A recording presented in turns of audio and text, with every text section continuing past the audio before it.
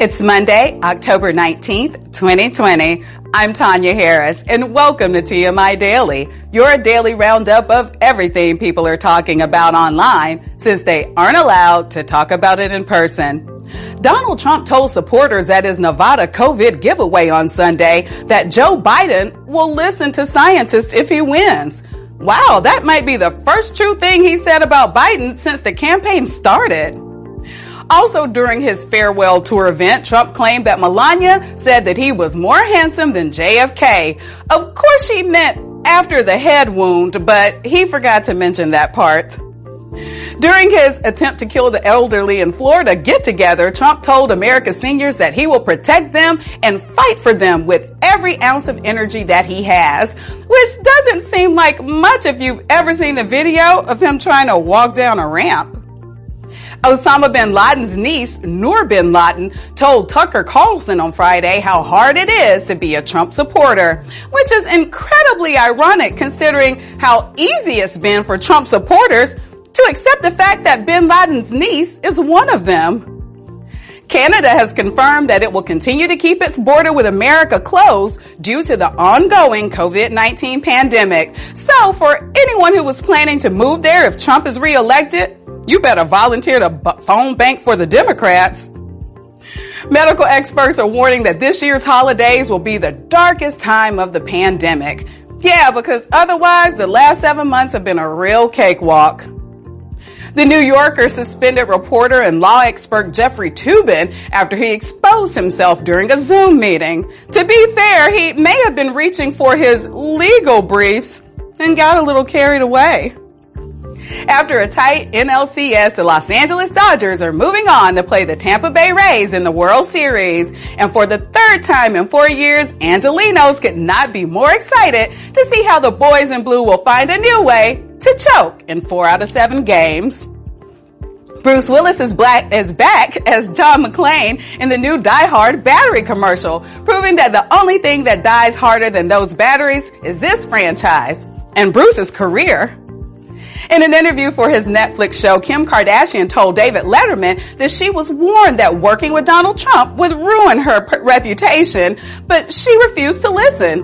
Clearly, this means no one has ever told Kim what her actual reputation is. Now, let's send it over to tonight's TMI Daily Cast and Crew Roundtable. Stay safe.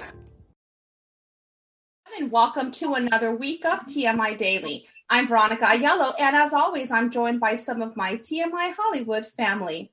Let's go around and say hello to everyone watching at home or listening to us on Apple Podcast, Google Podcast, Spotify, or their streaming service of their choice. Let's start with you, Pete.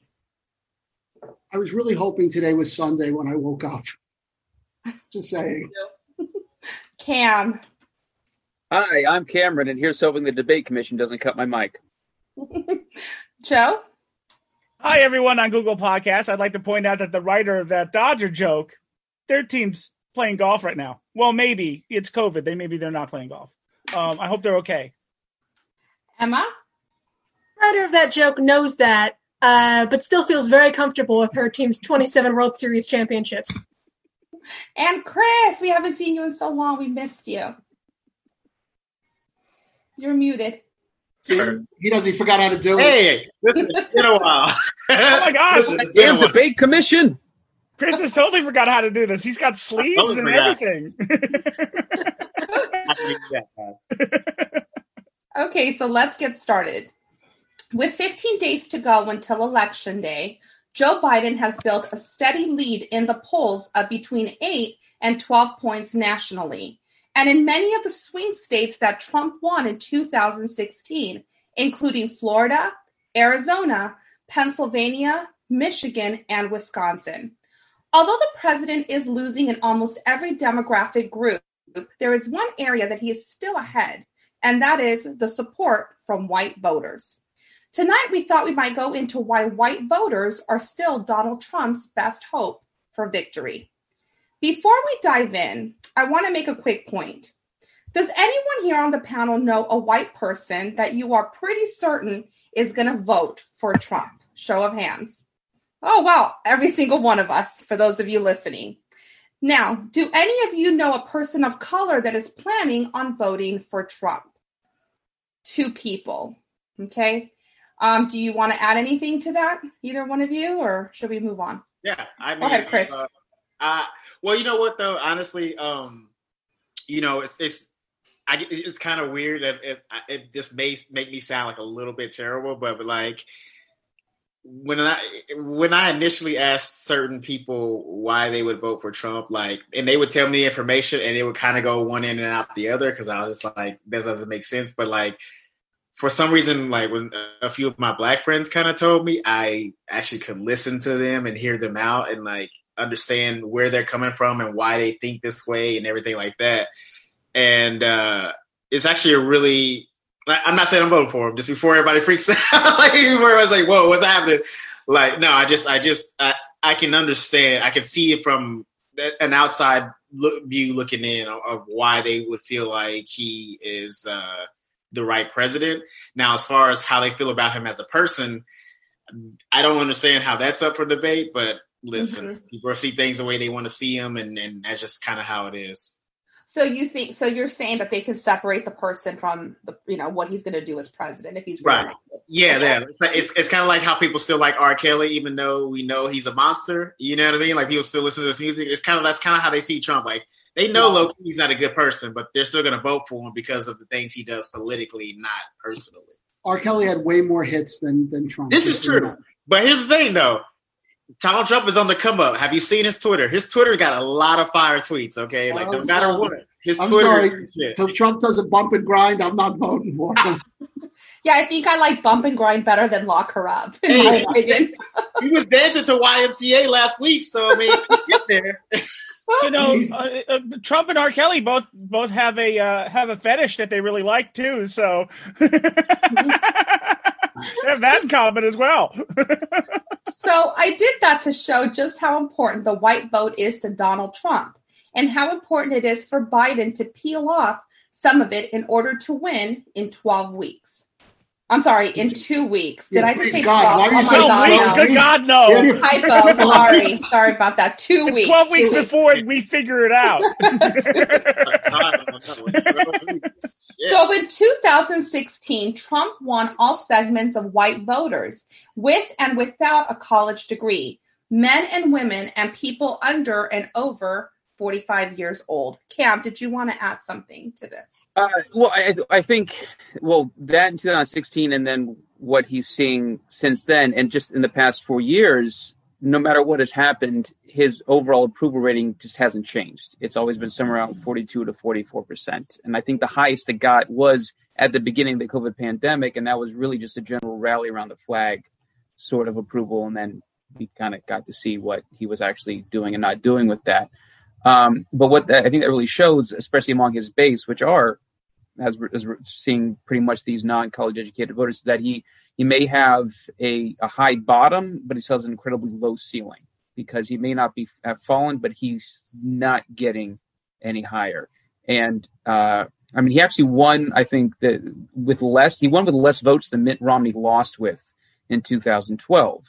And the key thing of that was a lot of the white voters that he didn't get and then Hillary didn't get are going to go for Biden this year. I think we just have to look at that. Well, actually, along those lines, Cameron's not wrong in the sense of, he actually won with less votes than Mitt Romney. But Mitt Romney actually got a higher percentage of white voters to vote for him than Trump did, which is kind of shocking when you think about it, because Trump seems to be the ultimate white candidate. But at the same time, I guess maybe because Mitt Romney was running against a black man and there's still so much inherent racism, that maybe that had something to do with it. But also, too, both in 2012 and now as we're seeing it years later, there's not going to be that third-party draw that will be experienced in 2016, as well as I think also the greatest worry for both sides, and maybe what the Republicans are hoping for more, is also just fatigue and people staying home and not voting. That's what I'm hearing. So I think Mayor Pete was because he's been a big campaign surrogate for Biden, and he's been saying that's my greatest concern, more than whatever that's the ultimate suppression, is just not necessarily discounting people's votes, but just discouraging people from voting at all with all this fatigue and making them think that it doesn't matter, which I think has happened. That occurs the most, I think, in communities of color who've always felt disenfranchised and think that their vote's not going to matter anyway. Mm-hmm. But as far as I do know, I grew up in Doylestown, Ohio, so I was going to say, yeah, I still have plenty of people back there who are voting for Trump. And there's some people of color as well. And I think it always comes down to, especially for voting Republican, is single issue voters. For 40 years, Republicans have been getting people to vote against their best interest because of Roe v. Wade. They've been chasing that particular car for 40 years. I don't think they even know what to do if they did get it overturned.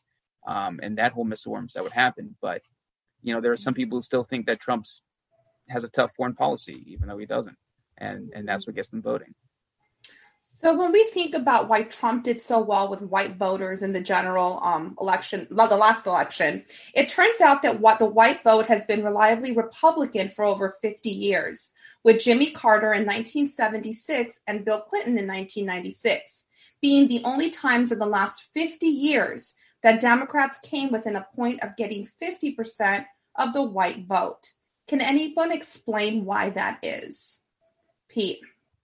Well, I mean, if you look at statistics, and I did a lot of this morning when we started looking at doing this, Democrats haven't gotten white voters in over 50 years. And it's actually kind of a strange reason why. A lot of people don't realize that the Democrats really were essentially what the Republicans are today before Richard Nixon. It was a lot of Southerners.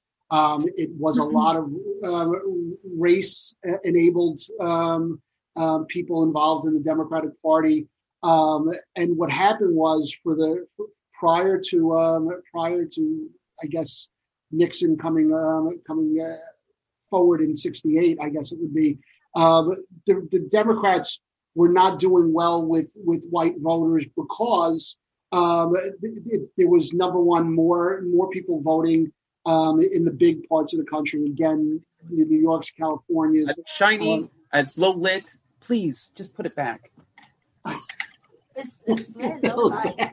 What? I don't know what just happened. But it was on Cameron's end. Let's just ignore Cameron for a minute. Okay, but somebody was trying to help me have better lighting, and I didn't ask, but it's fine. Oh God. Okay, so basically, what was happening was prior to 1968, a lot of the vote was going to the Republicans for a lot of different reasons, but one of the reasons why it started to turn was around the time that Lyndon Johnson became president, because he was involved in the Equal Rights Amendment. He was involved in the women's rights movement. And again, white people, sadly to say this, are inherently racist in a lot of ways. I'm not saying that we all are, obviously, but it was more pronounced, I guess, than even it is today, although it's still pretty pronounced. It goes back even further than that, though. Yeah. I mean, you go to the Dixiecrats that tried to break off their own party back when Harry Truman was running, because they didn't like that Harry Truman was trying to give people equal rights and all that. So, it goes. A lot of that was nipped in the bud then with Johnson in '65. Republicans try to say, your party began with racism. Well, that changed. Just you're no longer the party of Lincoln either. Yeah. But also, if you look at those two candidates, you look at Clinton and Carter, they're also from the South as well. And in any other year, the Democrat, and many times Republicans as well, they're picking a running mate from the South because they're also trying to get that Southern voter draw, which can be predominantly white as well. Yeah, but it hasn't worked very well the ticket. For a long time for Democrats. In fact, Clinton doubled up on that because they also had Gore from Tennessee.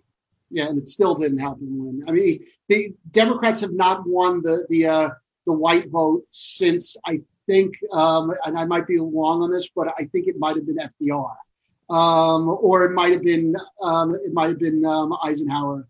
Those are the only two because I could not. No, I'm sorry. No, that was Eisenhower was a Republican. Sorry. So it would. Probably be FDR. we're talking about. But does that matter though at this point? Because white people are getting, the population of white people is getting smaller. Yeah, but 7 in 10. That's true. But white people ain't getting disenfranchised. That's why you're seeing so much voter suppression now. Yeah, I think. But again, still 7 in 10 voters are white people. So you have to not. You don't have to win the white vote, but you have to pick off enough white people in order to try and get to the white vote to pare it down. Right now that Joe said that, I just thought of something that I want to just throw out there before I forget. NPR has a very good article that came out today as to why minorities are having to wait in these long lines to vote. Very good article. Check it out if you get a chance. So if you, you want to talk about voter suppression, it's really good. Mm-hmm. What were you going to say, Joe? No, you can talk about how last night someone tried to burn all the ballots in a box in Baldwin Park, which is a largely Latino community. Mm-hmm. It's everywhere. We won't even start about Texas. We've talked about Texas already. Yeah. So do you think that Trump's white voters are the same voters that would have supported any previous Republican candidate? Or are we talking about a whole new group of people? What do you guys think? Are we talking about 2016 Trump voters or 2020 Trump voters? I think they're essentially Let's talk about the ones now. Okay. Because some people have changed their minds from 2016 to now. Right. Let's talk about the ones that are going to be voting in 2 weeks or have already voted for this election. I don't think so because personally, I've probably paid more attention to politics this year than I ever have in my entire life. Mm-hmm. But even thinking back and going through some of the things that I did notice, like I've never seen. It's like when low key, it's like the people that are voting for Trump is like a cult because like I've never seen anybody like go so hard for a presidential candidate ever. Like even like I remember because I was in high school when Bush was elected and I don't remember Republicans being like this so gung ho about Bush. Like they were ready to vote for him and I remember people talking about it and stuff like that, but it was never on the scale that we see now. And I think even it's a difference between 2020 voters and 2016 voters because they were going pretty hard for him, but most of that going hard was from kind of like a pushback from the left side and kind of how like they felt a little bit antagonized. But I think like this year 2020 is like a whole new level of like support for just him and it's like different than anything I've ever seen personally. Emma, and then I'll go to you, Pete. Go ahead, Emma. I disagree a little bit.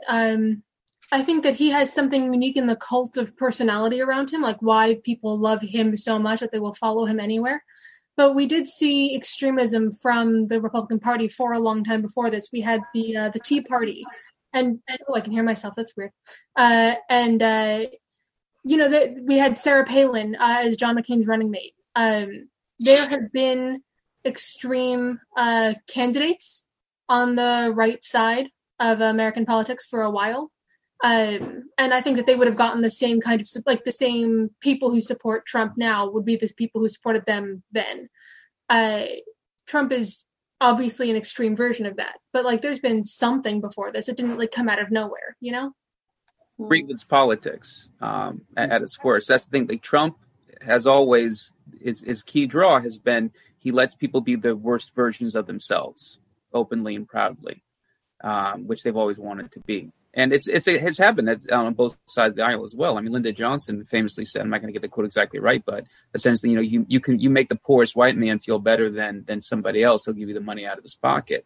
And it played it on both sides of the aisle of just making people feel better than somebody else or feel like somebody else to screw them over, to somebody else to blame for their lot in life. And they'll get your vote. Pete, what were you going to say? So what I was going to say is that what Emma just said was both right and wrong.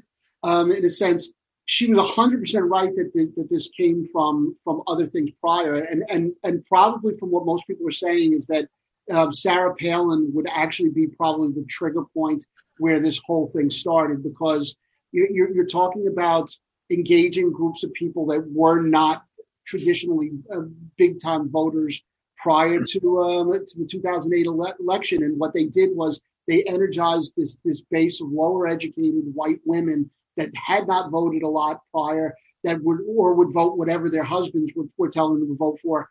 And then when Obama won, then you got the advent of the Tea Party, which is directly to cause for what came about with Trump. And the thing is, where she's wrong in a sense is that the way you know that these are not real Republicans, or they're not Republicans in the traditional sense, is the amount of traditional Republicans who are against Trump. Now, most of them aren't against Trump because they don't want to win. They're against Trump because most of them can't make a living if Trump is the president, meaning that they can't be running it for office because they can't go on regular Republican strategies or on the traditional way that Republicans would win. I mean, Republicans are supposed to be fiscally conservative, and, right. and over the weekend we found out that the debt had doubled, basically to $3.1 trillion just in the last year.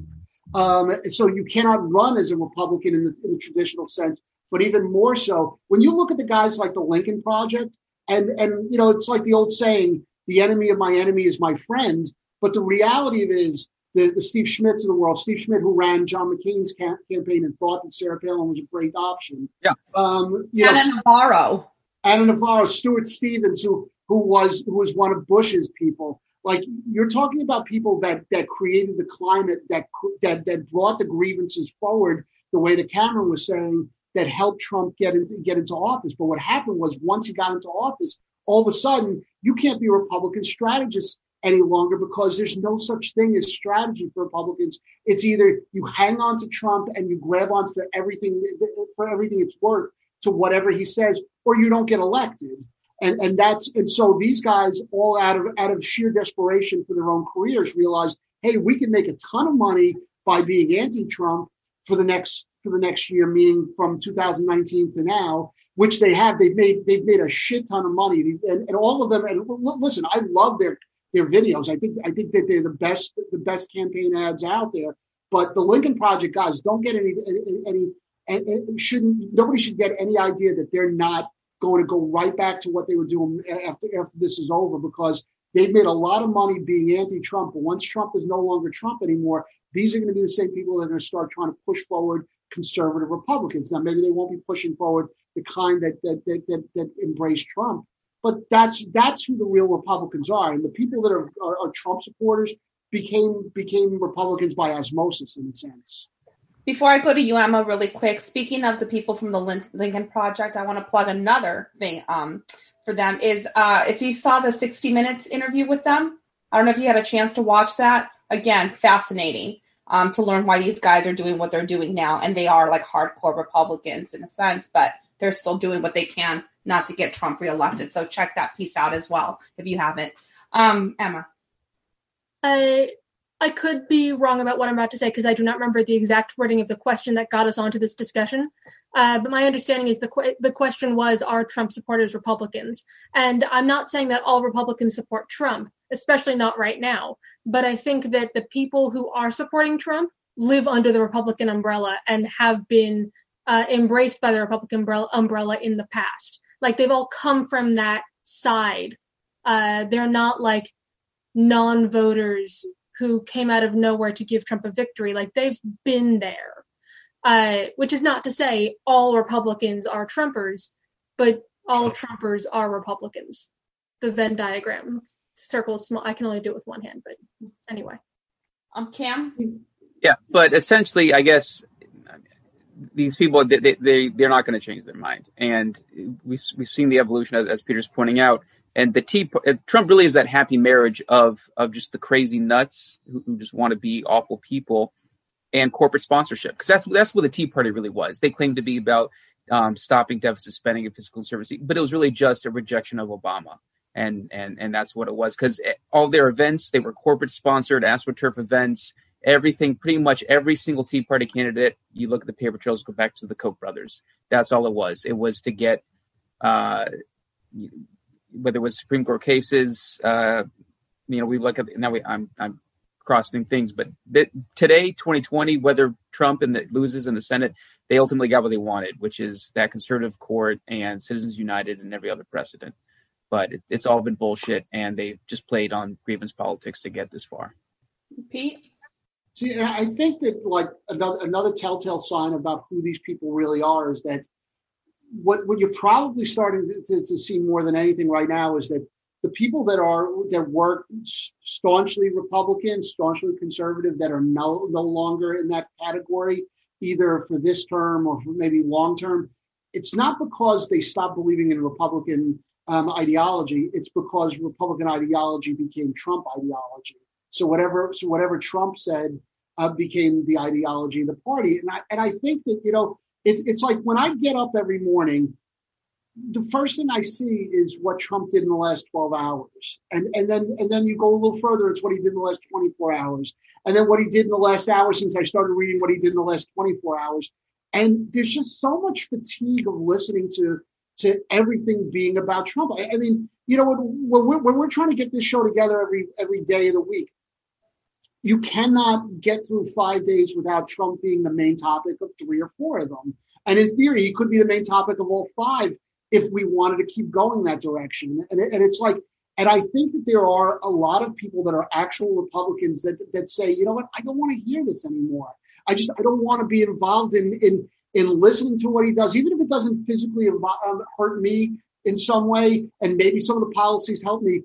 There's got to be a time when people stop wanting to hear every moment of the president's day. I mean, maybe it'd be good to have a boring president finally. And I think that's what's hurting him in a sense, because the bombast isn't the same thing as it was 4 years ago, because 4 years ago, all the networks saw it and went, oh my God, look at the ratings we're getting every time we see him on screen. And now what's happening is that's all they talk about 24 hours a day. And even they are realizing at some point it's like you eating candy all day and night until you get to a point where you just start vomiting. And I think the news media is vomiting up Trump finally. And I think that's what's happening with real Republicans too. But can we also say, though, I mean, if you want to talk about Republican ideology, you cannot equate that with Trump, because Trump is not a Republican. Trump is not a Democrat. Trump is a showman. The country's a stage. I mean, so I think like real hardcore Republicans can actually see that, who he really is. He's not a politician. He's not, like I said, he's not a Republican. He's not a Democrat. He's a clown. He's a showman. And that's what he is. So if you want to go based on Republican ideology, I don't think they have anything in common with him. Or, you know what I'm saying? Like, so, I mean, why don't we call it, let's call it what it is. Real Republicans bailed already. Paul Ryan took off. Real Republicans are hiring. Just the ones who have are the craven ones like McConnell are sticking around because it's about power, not actual policy. Yeah. I mean, so there are two things that I want to bring up. One is that we keep talking about real Republicans. If you are registered with the Republican Party, you are a real Republican. That's what it takes, because that's what the Republican Party is. It's a party that you affiliate with by joining it as a member. So there's a Republican Party, and then there is something that almost always goes hand in hand, but not right now, and that's conservative ideology. And I think that it's possible to be a conservative and not a Republican, or a conservative and not a Trumper. But if you are a Republican and you are voting Republican all the way down the ticket, then you are voting for Trump. Trump and the Republican Party, as of right now, he is the head of the party. They are synonymous. The idea of a real Republican is just someone who's not going to vote for Trump this time. They are a conservative. And Trump is not a conservative, but he is a real Republican. But he is, because he's running under the Republican ticket. And you just hit the nail on the head when you talk about conservative, people that are conservatives. He's been holding on to that. He's been holding on to, and that's how he's getting the conservative votes. Like, I know people that are voting for him, specifically because, he's the conservative president, because he wants to bring religion back. I mean, that's the only reason they're voting for him. And he's like the farthest thing from being religious. It's amazing. Amazing. Okay, I'm going to take Joe, and then I want to move on to women. I want to talk about women. Go ahead, Joe. The thing I notice about at least all the Trump supporters that I see on my feed and things like that, and all, the prevailing thing seems to be that I feel like they're scared of change. Like, I think they liked everything the old way, and that seems to be like they're scared of it. Like anything we talk about, like you talk about the Green New Deal, like that's a bad thing. You talk about all of these different things like they're a bad thing because they want to go back to, I'm the white guy, and I make the bread and I come home, and so that kind of thing. That's what it seems to be like a lot of, and like they don't know. I know Chris is laughing, but you know what I'm talking about. And they see the world changing, and the world's not going to stop changing. But they're trying desperately to hold on to that old garden. It's not there. I mean, I talked about this, how a sociologist that I love listening to said change happens over a long period of time. And early on, there was a lot of people that wanted change and weren't getting or screaming about it. But that change takes over a long time. Now we're close to the end where that change is really coming through. And I think a lot of people are scared of, the ones that didn't want it to change are now really scared that, oh my gosh, now everything's changing in my face. And that seems to be because Trump feeds on that. And that's why he's screaming about it all day. And I think that's I really think that that's your core more than anything else. It's the people that don't want to see things change. They want to see things go back to the way they were, whether it was 20 years ago, 40 years ago, or God darn it, 200 years ago. Mm-hmm. Real quick, Monica, that you brought up religion, and I just want to respond real quick because whether it's not even just now Trump, but it was with the Tea Party, and really for 20, 30 years, these people on the right screaming about religious liberty do not have a fundamental understanding of our Constitution. The First Amendment guarantees you 5 freedoms, one of which is the freedom of religion, meaning the government shall not infringe on your right to practice your religion. It does not give you the right to infringe on the civil rights of any other citizen because of your twisted interpretation of a book of ghost stories.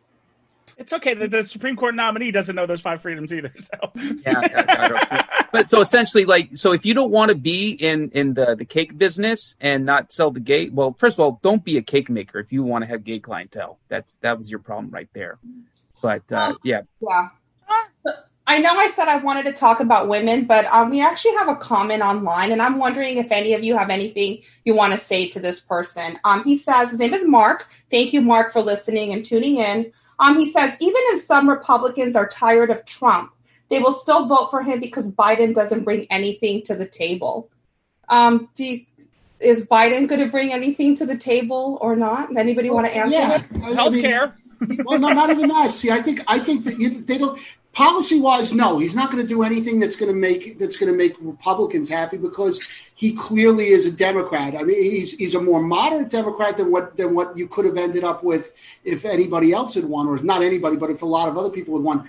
But what he brings to the table is normalcy again, because there's nothing normal about every day of the week in the Trump presidency. It's just chaos, and sometimes it's chaos that doesn't even need to be chaos. Sometimes it's chaos for the sake of being chaos. I mean, if you look at the funniest thing about this whole week already is that yesterday they put out a tweet. Clearly Trump didn't write the tweet that this was going to be Character Matters Week.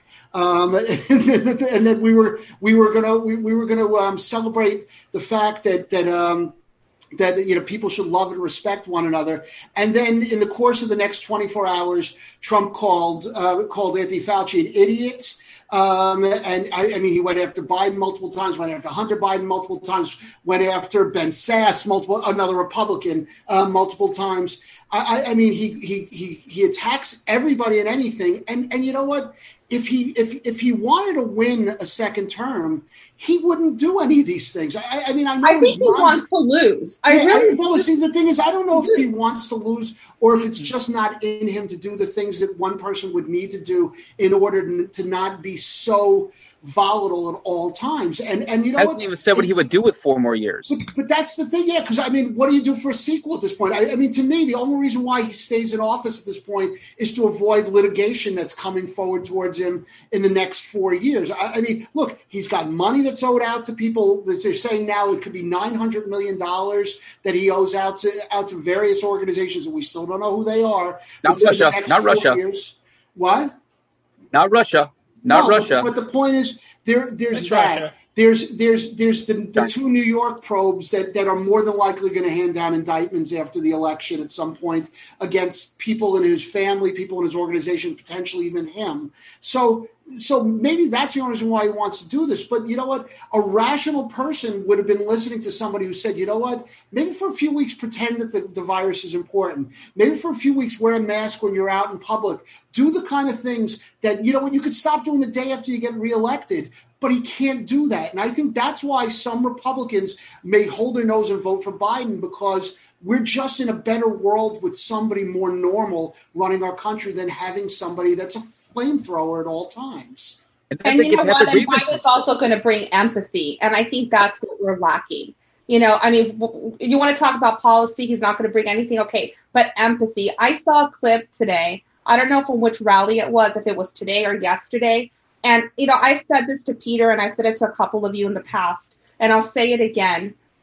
You can blame Trump for a lot of things. Forget the taxes, forget the bullying, forget the name calling, forget all of that.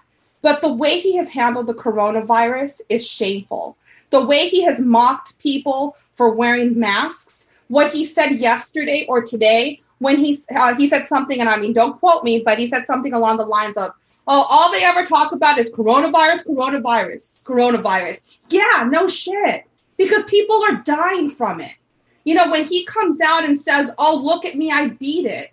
That's a slap in the face to the people who have lost loved ones because of this. Because guess what? They didn't have 13 doctors with it, you know, the way he did. They didn't have access to the drugs that he had. So to me, that's the worst thing he's done just as a human being. And so Biden will not be that person. And I'm okay with that because I'm sick of Trump. Go ahead, Emma. Sorry. No, you get upset, but it always happens. Yeah. Thank you also, Mark, for listening and for tuning in. I think the other thing that will make Republicans interested in Biden is that not only does he know the policy to an extent, not only just the policy, but also the way the government works to an extent that Trump doesn't. He's not going to be signing blind executive orders just to make something happen. But Biden also brings a willingness to negotiate to the table, which you don't get with Trump. Right now, we've got such a deadlock throughout pretty much our entire government because everyone is so focused on getting exactly their way and they're not willing to negotiate and nothing happens for anybody. Unless they've got the majority and then Mitch McConnell can get everybody to vote along party lines. But that doesn't seem likely to continue past this election day.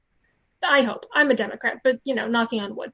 But with Biden, you get a little bit more of a willingness to negotiate and a willingness to reach across the aisle. Not for everybody, not all the time, but you've got more of a hope of getting bipartisan things to go through than you ever do with Trump. Mm-hmm. Okay. So white women have actually been the only white voters to have given a majority vote to a Democratic candidate. That happened twice with JFK in 1960 and Bill Clinton in 1996. This year, it looks like white women may be edging towards giving Biden their majority vote. What do you think was the first signs that a Democratic candidate, no matter who it was, would do well in the 2020 election? Pete. I think you look right back to the day after Trump took office, the Women's March. It almost felt like, I think a lot of people went through the election just assuming that Hillary Clinton was going to win 4 years ago, and just being really like just blown out of the water when she didn't, and so I think that when he took office on January 20th, I think there was a realization that this has to change somehow or another, at least from a lot of people that were not supporting Trump. So I think the Women's March, right from the start, said this is what's going to happen. And if you look, a lot of the same people that were behind the Women's March are a lot of the same people that were behind getting the vote out for to suburban women in 2018, which clearly pushed Democratic candidates across the board to victories in the midterms.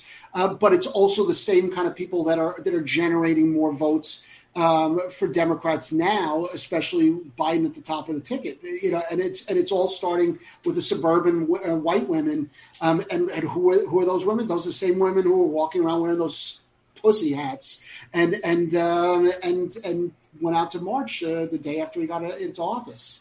But you don't think Trump is scaring them by saying that, Democrats are going to take over their cities? And no, because this is not 1950 anymore. I think that the problem that Trump is continually having is that in 2016, he ran the table with a tightrope candidacy. He was able to stay on that tightrope on a message that got to just enough people in all the right places, and then also had a flawed candidate who was saying some bad things, like the deplorables comment, regardless of whether it was true or not, and saying the stuff about putting coal miners out of business and things like that, with Hillary Clinton.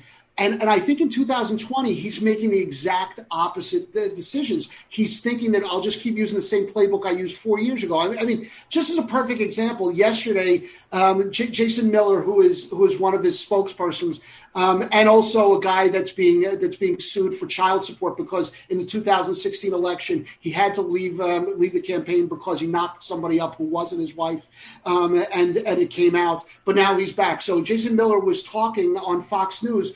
And they asked him, well, what is the president's plan for the upcoming debate? And what he basically said was Trump wants to make sure that everybody knows what's going on with Hunter Biden. And now he already tried that 3 weeks ago in the first debate. And not only did he have such a horrible night, according to anybody that watched it, but also according to the polls, but he had an even worse night with women, because the one thing you do, if you want to get, like suburban housewives to vote for you, the one thing you don't want to do is attack somebody's child and say that's the reason why you shouldn't vote for them. But he doesn't want to hear that. He's still going to go after it. Hunter Biden is going to be all over the next debate, and it's going to do the same thing. And that's why Trump cannot count on these women, because he doesn't understand why they don't like him. That's why he keeps asking it now. Joe, and then I'll go to Cam. Go ahead, Joe. I think a lot of it also, I mean, you saw the march and things like that, but a lot of it also is that, well, first of all, the way that he speaks about women in powerful positions. I mean, he's constantly been like, degrading him and whatnot. But I think another thing too, when the party started hitting Planned Parenthood because of the abortion thing, I think that was a lot too, because Planned Parenthood just doesn't do that. There's a lot of services, and especially women's health services, that they take care of, and now they're getting disparaged about that. 5% is abortion. What? Less than 5% is abortion. Yeah, I know. They do all sorts of things. And it just seems like a lot of things that they're doing is just really kind of bringing the women's movement backwards. And they see that, and I think that's a big thing that hurts them too. And I also have to agree with Pete when you say, don't disparage someone's kid, because let's face it, if most white people were being judged on what their kids did, man, they'd be in deep. So, yeah. Yeah, I mean, that was a big thing. I mean, I don't judge you guys. I don't judge you guys on what your dogs do. So, thank you for that. I appreciate that. Cam, and then we'll move on. Go ahead. Yeah, Cam. I mean, well, two things. What Pete was saying, especially in that moment in the first debate, not only did Trump just immediately look bad, bringing up somebody he tried to make a boogeyman during his own impeachment, and that didn't fly. But also Biden, he didn't get defensive. He didn't deflect. He owned it. And that he really demonstrated his empathy when he said, yeah, he had a problem. He worked on it. I'm proud of him. Mm-hmm. And, I mean, I've been in recovery now for several years. My relationship is better than ever with my parents. And whether you have somebody in your life or not who has struggled with that hits hard. But going back to your question about, I think also in 2016, one of the largest, if not the largest group of voters who went third party or didn't vote at all. I know quite a few who said, I just couldn't bring myself to vote for that woman, were white women, especially in those key states like Michigan and Wisconsin. And if they had known the day after that they were waking up to President-elect Trump, they would have pulled that lever for Hillary. Absolutely. Mm-hmm. And they, for 4 years, they've been determined to pull the lever for whomever is not Trump to make sure that it ends. So, yeah, as Peter was saying, the day after. So since you brought up, white women still, and we're still talking about white women, according to research, another factor that may drive more white women to vote for Biden is the confirmation of Amy Coney Barrett.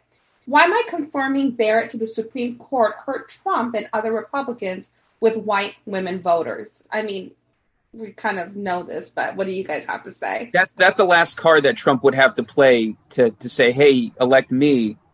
So we can get this Supreme Court seat. If it happens before the election, then conservatives can justify it. Say, look, we got everything we needed. Even McConnell can say, look, we got all our justices, we got our judges, hundreds of, talk about court packing. I mean, what they've done to the federal courts already. But yeah, they don't need Trump at all for anything if they do it before the election. Okay, Pete? Well, I mean, Cameron's right in a sense that as far as overall with Republicans, if they confirm her before the election, which they're going to do at this point, it's probably going to depress some of the Republican vote, but for the simple reason that what else do we need? 6-3 majority would stand to reason, would have power for a long time, as long as Democrats don't change the shape of the court. But when it comes to women, I think the one thing that the Democrats got out of last week, and and a lot of people criticized the way that they handled the hearings, but the thing that they kept doing was they weren't attacking her because to be honest with you, it doesn't matter. They could have pictures of her sacrificing a baby on an altar. She's getting put on the court. So instead of going after her, they just kept going after the policies that potentially could be at risk because of her being on the court. And the biggest one over and over again was Roe versus Wade. And it's kind of disingenuous in a sense because there's almost no precedent to believe that they'll actually completely eliminate Roe versus Wade. But what they might do is they might start siding with southern states that want to make it so that a doctor has to have credentials at a hospital in order to be an abortion doctor, which just won't happen in most parts of the South. Or they might just make it incrementally harder for states to allow abortions, unless they're a liberal blue state.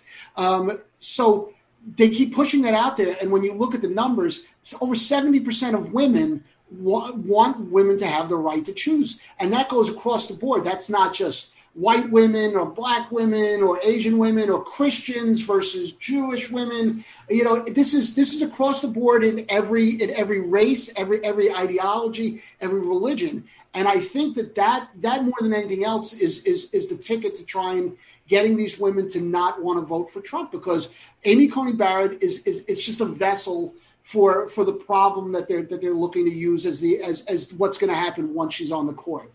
Mm-hmm. Okay, Joe, and then I'll go to Emma. I was wondering, I think that Amy Coney Barrett was the poor choice out of it. He was down to 2.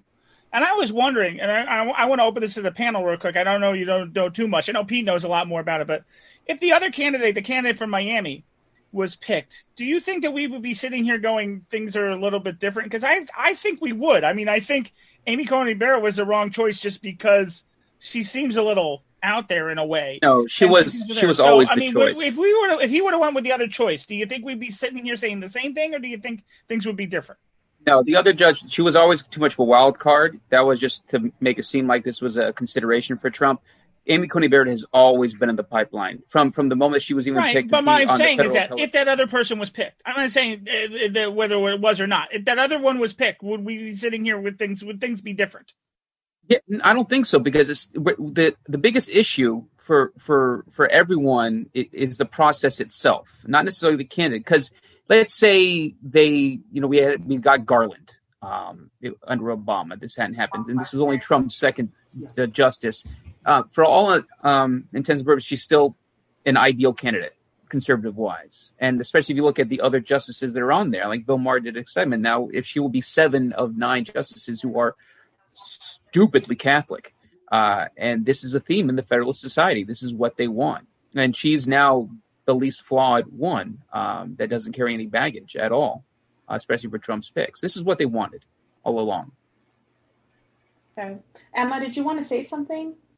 Yeah. And it actually kind of ties into what Joe asked, which is, RBG was such a hero to so many of us. The extent to which she was able to fight for our rights, the things that I can do now, like have a bank account and a credit card and have things in my name, are very handy, because especially in my house, I'm the one who does most of the clerical stuff. It's great being able to do that on my own without my father or a boyfriend or a husband. It's great. And women knew that about RBG. And with her gone, we all know what a token looks like. We can all see that she's there, but she's not gonna fight for us. She happens to have a vagina, but she's not going to do things for women. We all see the ultra Christian group that she's part of, which do your own thing, whatever. But it concerns me that she's going to be part of, the highest court of the land with those kinds of beliefs. And it should. If it legitimately should. What? I'm agreeing with you. It literally should. That's not something that should have been ignored. She's not a normal. At this Catholic. point, like, why actually attack religion if we're not going to get anything from it anyway, right? But like, listen, if it were the other candidate instead, she's still conservative. You know, she's still being pushed through in a mockery of the process that RBG should have had upon her replacement. Would it have made a difference? Probably not. We would have had different talking points, maybe. But at the end of the day, it's so clearly not what should have happened.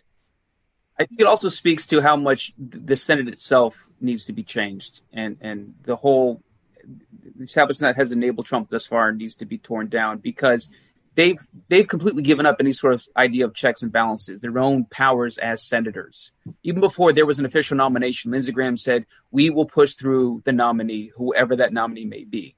Meaning that they don't want to do any advise and consent, as the Constitution says. They didn't want to pretend that there was going to be some sort of show at all. They were going to do whatever Trump wanted them to do, that they themselves as senators have no actual power and don't care to even pretend to. Mm-hmm. Okay. So that should upset every American on either side of the aisle. Mm-hmm. Okay, last question. If Trump wins all the white demographics that he won in 2016, will he get reelected again? Yes or no? No.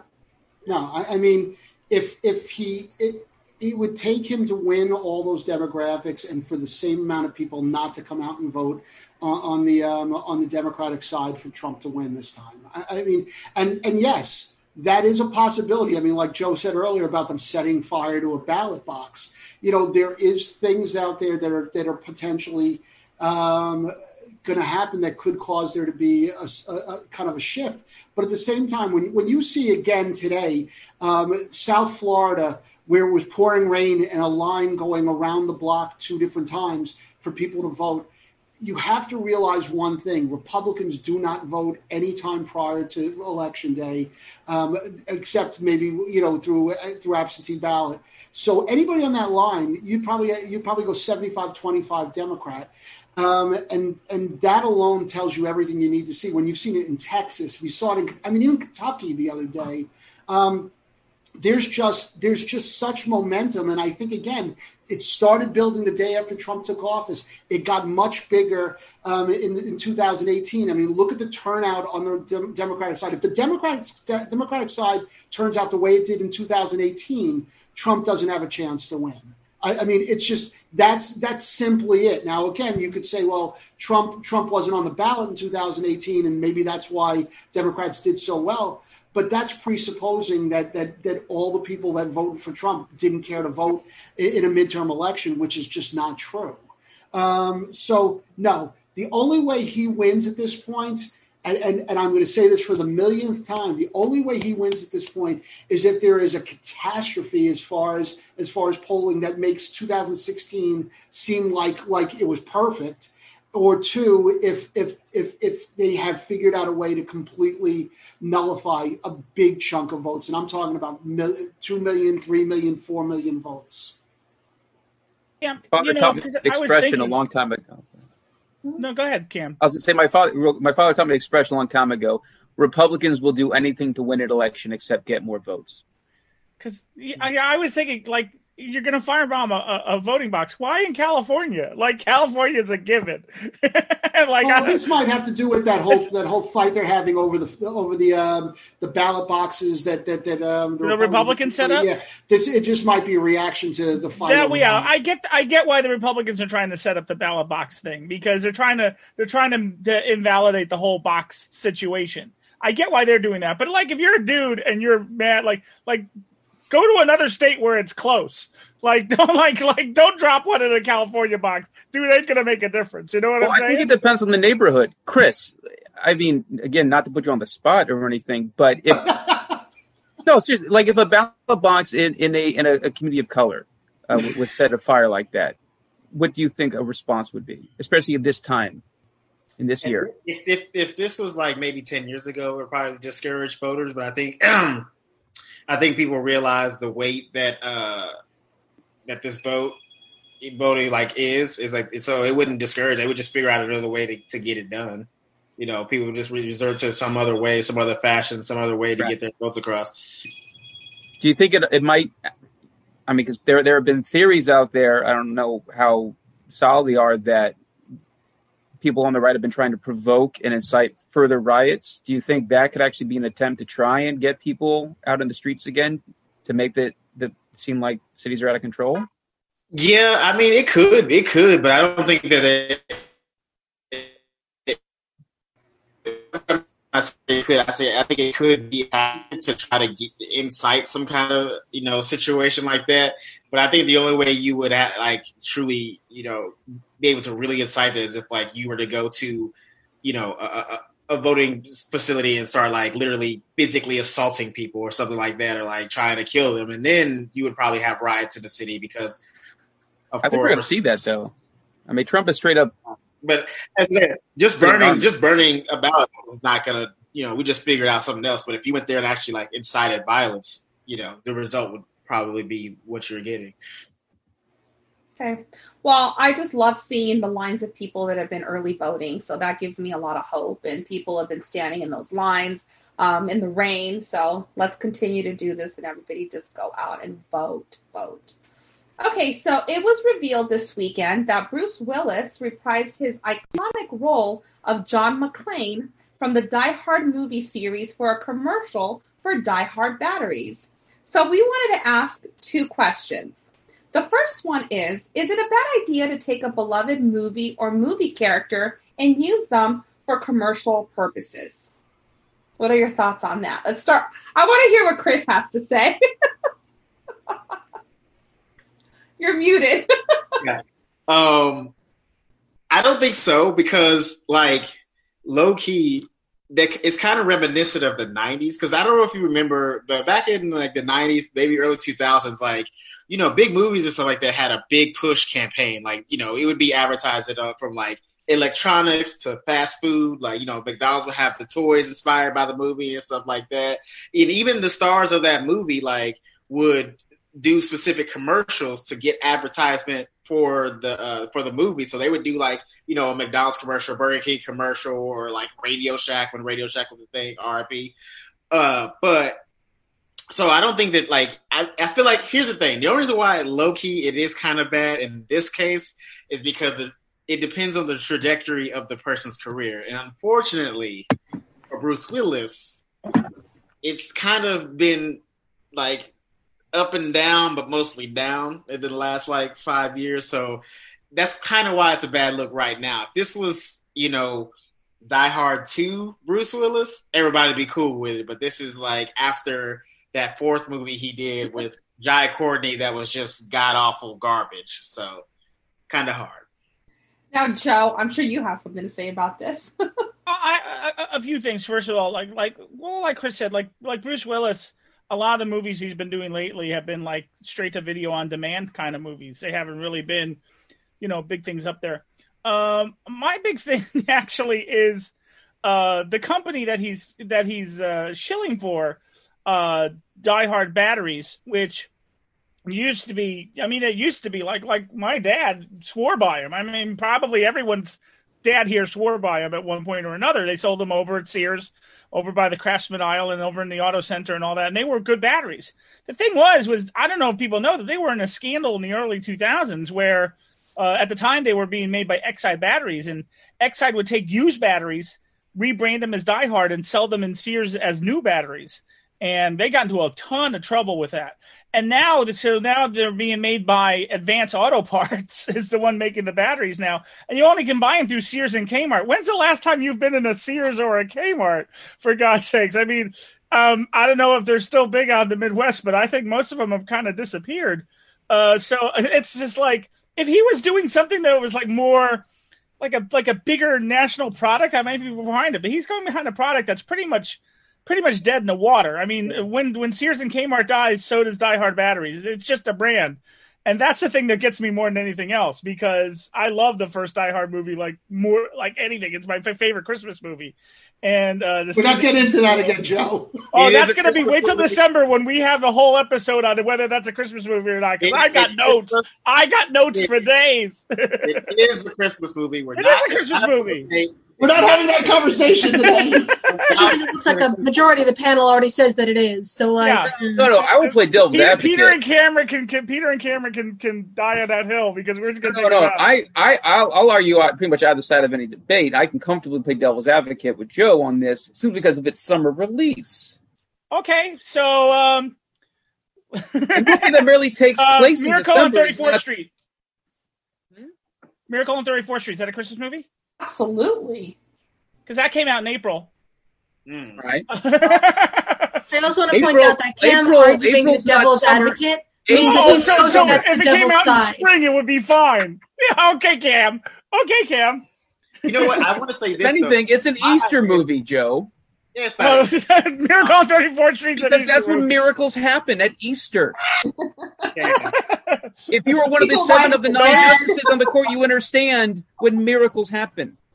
Don't even get me started on that stuff because we're not even going to entertain that conversation. But we're going to have a whole episode for that. For the record, Peter, mark that down. We're going to have an episode in December. I already wrote it down. Was in a good day to Die Hard. We're not going to do it. I'm just going to put this part of the video on in December. That we are show.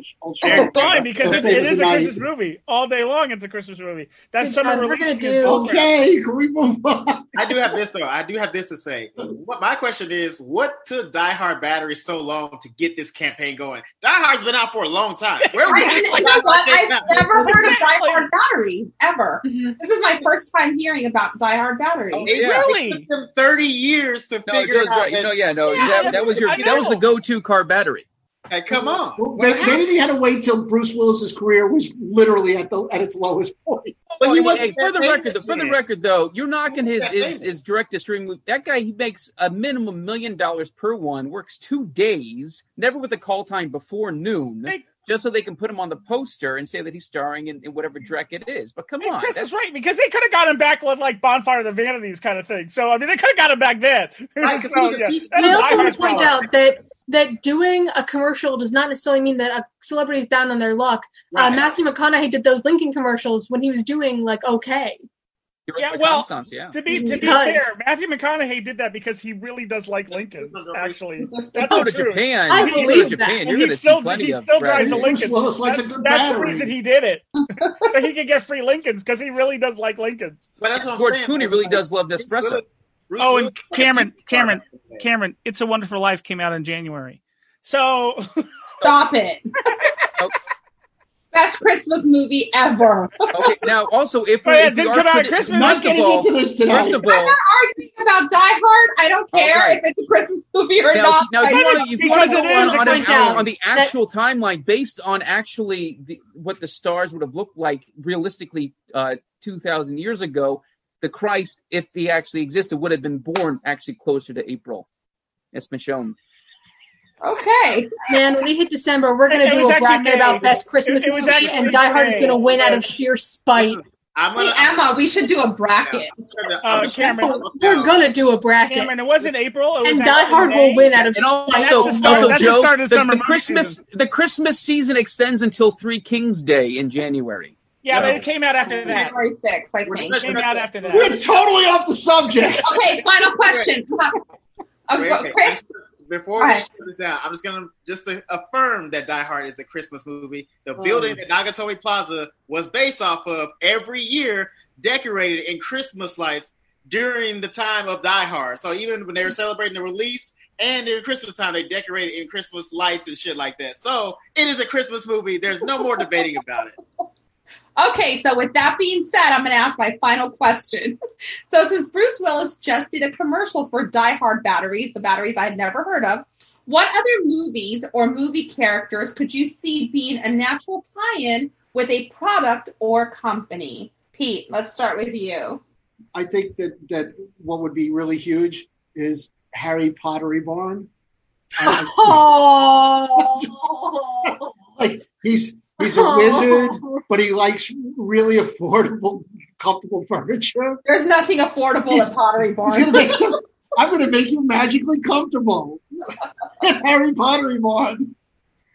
I'm just picturing Alan Rickman in Galaxy Quest. Like Rapthar's hammer, what a savings. Now, But what they would know be Radcliffe. magical was if Harry brought the prices down magically at Yes. Oxford, because there's nothing affordable there. Okay, well, but maybe around the holidays. Let's, You know, when let's go. Die Hard is on. let's go sort of obscure here. There's a Star Wars character that I'm really, really shocked they have not used yet in a commercial, because that Star Wars character's name is Amana Man.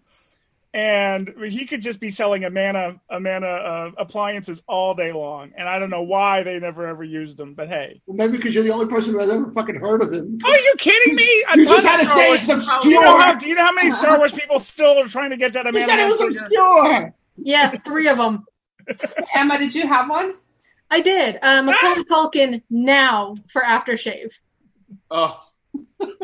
Oh God. Right? Like, now that I fucking know how to use it, this one. I think that'd be a great tie-in. No one's laughing, but I believe in myself. Anybody else, guys? Chris, Cam?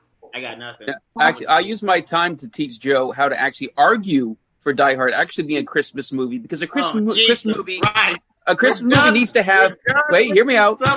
No, No, look at that. This is You why got I'm the agreeing female with him. experience. I'm agreeing with him because a Christmas movie needs to have snow, and thanks to Ellis's cocaine problem, Die Hard does. Well, but that was also the paper, the bond paper at the very end of the movie. That was the whole point of that, for it to come down to it looks like snow. That's why they didn't use actual cash. That was part of what was written in. That's the exact reason why it wasn't cash. All right. Thanks, everybody, for tuning in to today's Die Hard We don't DVD have commentary. another hour to discuss this. I think we're just going to end it here. So thank you so much for joining us, for watching or listening to us. And we'll see you back here again tomorrow at 6 p.m. Bye, everyone, and stay safe. Have a good night.